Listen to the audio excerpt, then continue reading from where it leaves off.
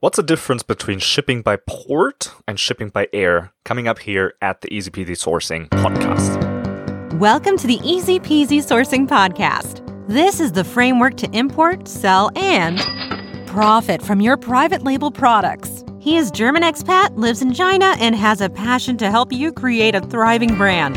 Here is your host, Nils Alderp.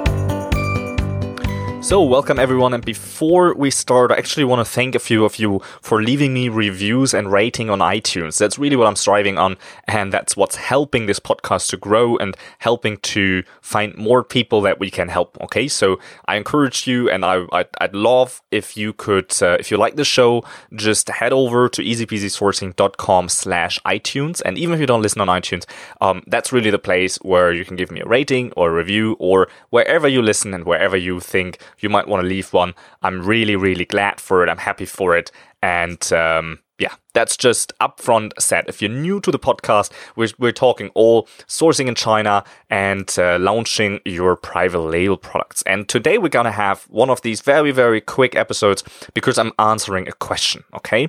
I'm answering the question that I got in the Facebook group. What's the difference between shipping by port and shipping by air? And is it worth the extra? Okay, so I thought I'm just going to start off with what's the difference. Okay, shipping by air is shipping in a plane. Okay, so you have your supplier finish your order, you have everything packed up in boxes, they're going to put it in a plane, and then the plane flies to wherever you need to sell your products, right? And then they unload it, and then they send it to the destination. That can be the Amazon warehouse, that can be your garage, that can be anywhere where you wanted it, okay? Then sea shipping or shipping by port refers to sea shipping, okay? And that's basically you ship containers, okay? So either you have a small order that you combine with other people and you ship it in one container, or you have your own container that you fill with your products. And then basically what happens is that the factory sends it to the port, to the harbor, they put it on the boat, the boat goes all the way to the port that's close to you, right? And then they unload it, and then again they truck it to the destination wherever you wanted to have it. That's basically the difference. What's between them now? Is it worth it? And I'd wish to have just a clear, clean answer, but I don't. Okay, so let's stick with the difference a little bit longer. What's the difference? So how does the process look like, and what really is a time frame? Okay, so because when you send things with air, that's fast. Okay, so you place your order and you say, okay, now you can ship. You find a forwarder that ships for you, or your factory finds a forwarder, and then they basically take care of it all. The forwarder takes care of it all, of picking it up, loading it into the plane, flying it over, unloading it, bringing it to the destination. That's all things that the forwarder can take care of you, including import taxes, okay? So they can do that all for you. How long does it take? Between, let's say, 5 and 7 days. Sometimes it takes 4 days, sometimes it takes 10 days if something goes wrong. But this is like the time frame, okay? But this is very expensive. Okay, so you can only do that if you have like light product, or you need something super urgently. If your product volume isn't too big, that's when you really go into air shipping, because it's fast and you're looking at costs at around $3 to $5 a kilo. Okay, sometimes you hit $6 a kilo. That always depends a little bit on the season. Okay, so it's not cheap. So unless you're selling like really high margin products, unless you're selling products that that are so light that it doesn't matter, or that the volume is so small that it doesn't really matter, that's when you use air shipping. Okay, but then you have the other, and that's sea shipping. And sea shipping obviously takes a lot longer, right? And it depends where you ship. If you ship to Australia, it's a bit faster. If you ship to Europe, it takes a little bit longer. If you ship it all the way to the US, well, that takes even longer, okay? So we have around, let's say, 30 between 45 days from really your products being picked up at the factory to the products arriving at the destination, okay? And that takes a long time, and this has, on one side, it's very cheap, right? Because you only pay like 50 cents a kilo or something like this, depending on your volume, okay? But on the other side, it's also limiting your cash flow, right? Because at air shipping, basically you have 30 days less that you're not starting to make your money back than you have with sea shipping, right? So unless you're sea shipping big quantities and you have all the necessary cash flow that it doesn't matter, well, that's the way to go. If you're really, really tight on and you really need to make your money back fast, then you go with air shipping unless it's too big, okay, and unless it's too heavy. And that's really the two distinctions here between them. Then the question is, does it worth it? And the price of like 50 cent a kilo with sea shipping, you can only have that price when you fill the container.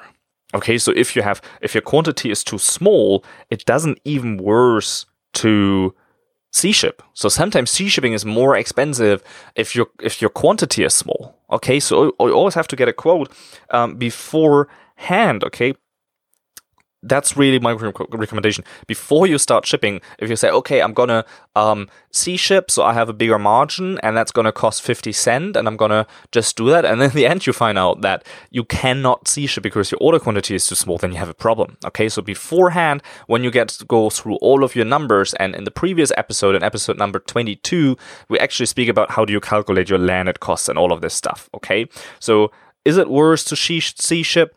Well, it depends, right? And there's also there are two more kind of secret options here. Okay, so the tips what I do sometimes is that I split my shipment. Okay, that I know. Okay, I need around 100 units to sell out in the first 30 days. That's gonna cover me this first 30 days. And to be a bit better with my cash flow, I only send 100 products first, and I send them by air. Okay, and as soon as they arrive, they can start making money, and that's it. And then during the time these 100 pieces sell out, I have the rest of my order shipped by sea. Okay, because I fill up the container and I ship the rest by sea, and that takes another 30 to 45 days when it clears. So ideally, it clears when I'm selling out my air shipment inventory. Okay, the first 100, when they sell out, ideally, then the inventory gets refilled, so I get both out of it. I have the cash flow, and I still save a lot of shipping costs because most of my order is going to be shipped by sea. Okay, that's for the US. Then to add to the confusion here a little bit, there is a third way to go if you're shipping to Europe, and I'm including UK and Europe because I know you guys delayed the Brexit again, and so I'll just count you. I just keep counting you guys in. All right. So when you ship to Europe, you just there's another option. There's a third option where you can ship by train. Okay. There's a third option that train option is kind of in the middle between air shipping and sea shipping for the price and also for the lead time. So it takes around 2 weeks. So if you say, well, look, it doesn't matter if my order arrives in 1 week when I ship by air, but it arrives in 2 weeks because I ship by train, well, I don't care about the week. Well, look, go with that, right? Because you're going to save some money. But no one really talks about it, and your agent or your factory is hardly suggesting you that, okay? So just find a forwarder and say, well, look, I want to ship by train. Is that possible for this order, whatever, from Ningbo to UK somewhere, okay? So just ask for that, and that's the third option. So we can summarize this again, but I think it was fairly quick today. There's sea shipping, air shipping, and shipping by train, and the times are between 1 week and 45 days, and if it's worth it, it depends. Okay, unfortunately, you just have to get a quote, and that's pretty much it. So, if you like this very quick episode, again, I'd very much appreciate a review from you, and I also very much appreciate if you want to learn more about sourcing in China, if you want to learn more about sourcing your private label product and how to do it headache-free, okay? I have a training for you that's going through the exact steps how to do it, okay? You can find that training at easypeasysourcing.com/free training. Okay, that's all you got to do. You can join the training, and I hope you learn a lot, and I'm sure you will take a lot out of it. And I see you here next week at the Easy Peasy Sourcing Podcast, where we're going to speak on product research. How do you find your product? What are the exact steps to follow to find your private label product? I'm very excited for that. I'm going to prepare a little bit more of stuff for that. So it's not one of these quick episodes. That one's going to take a little bit longer. And I'm very excited to see you there. Have a great day. Cheers.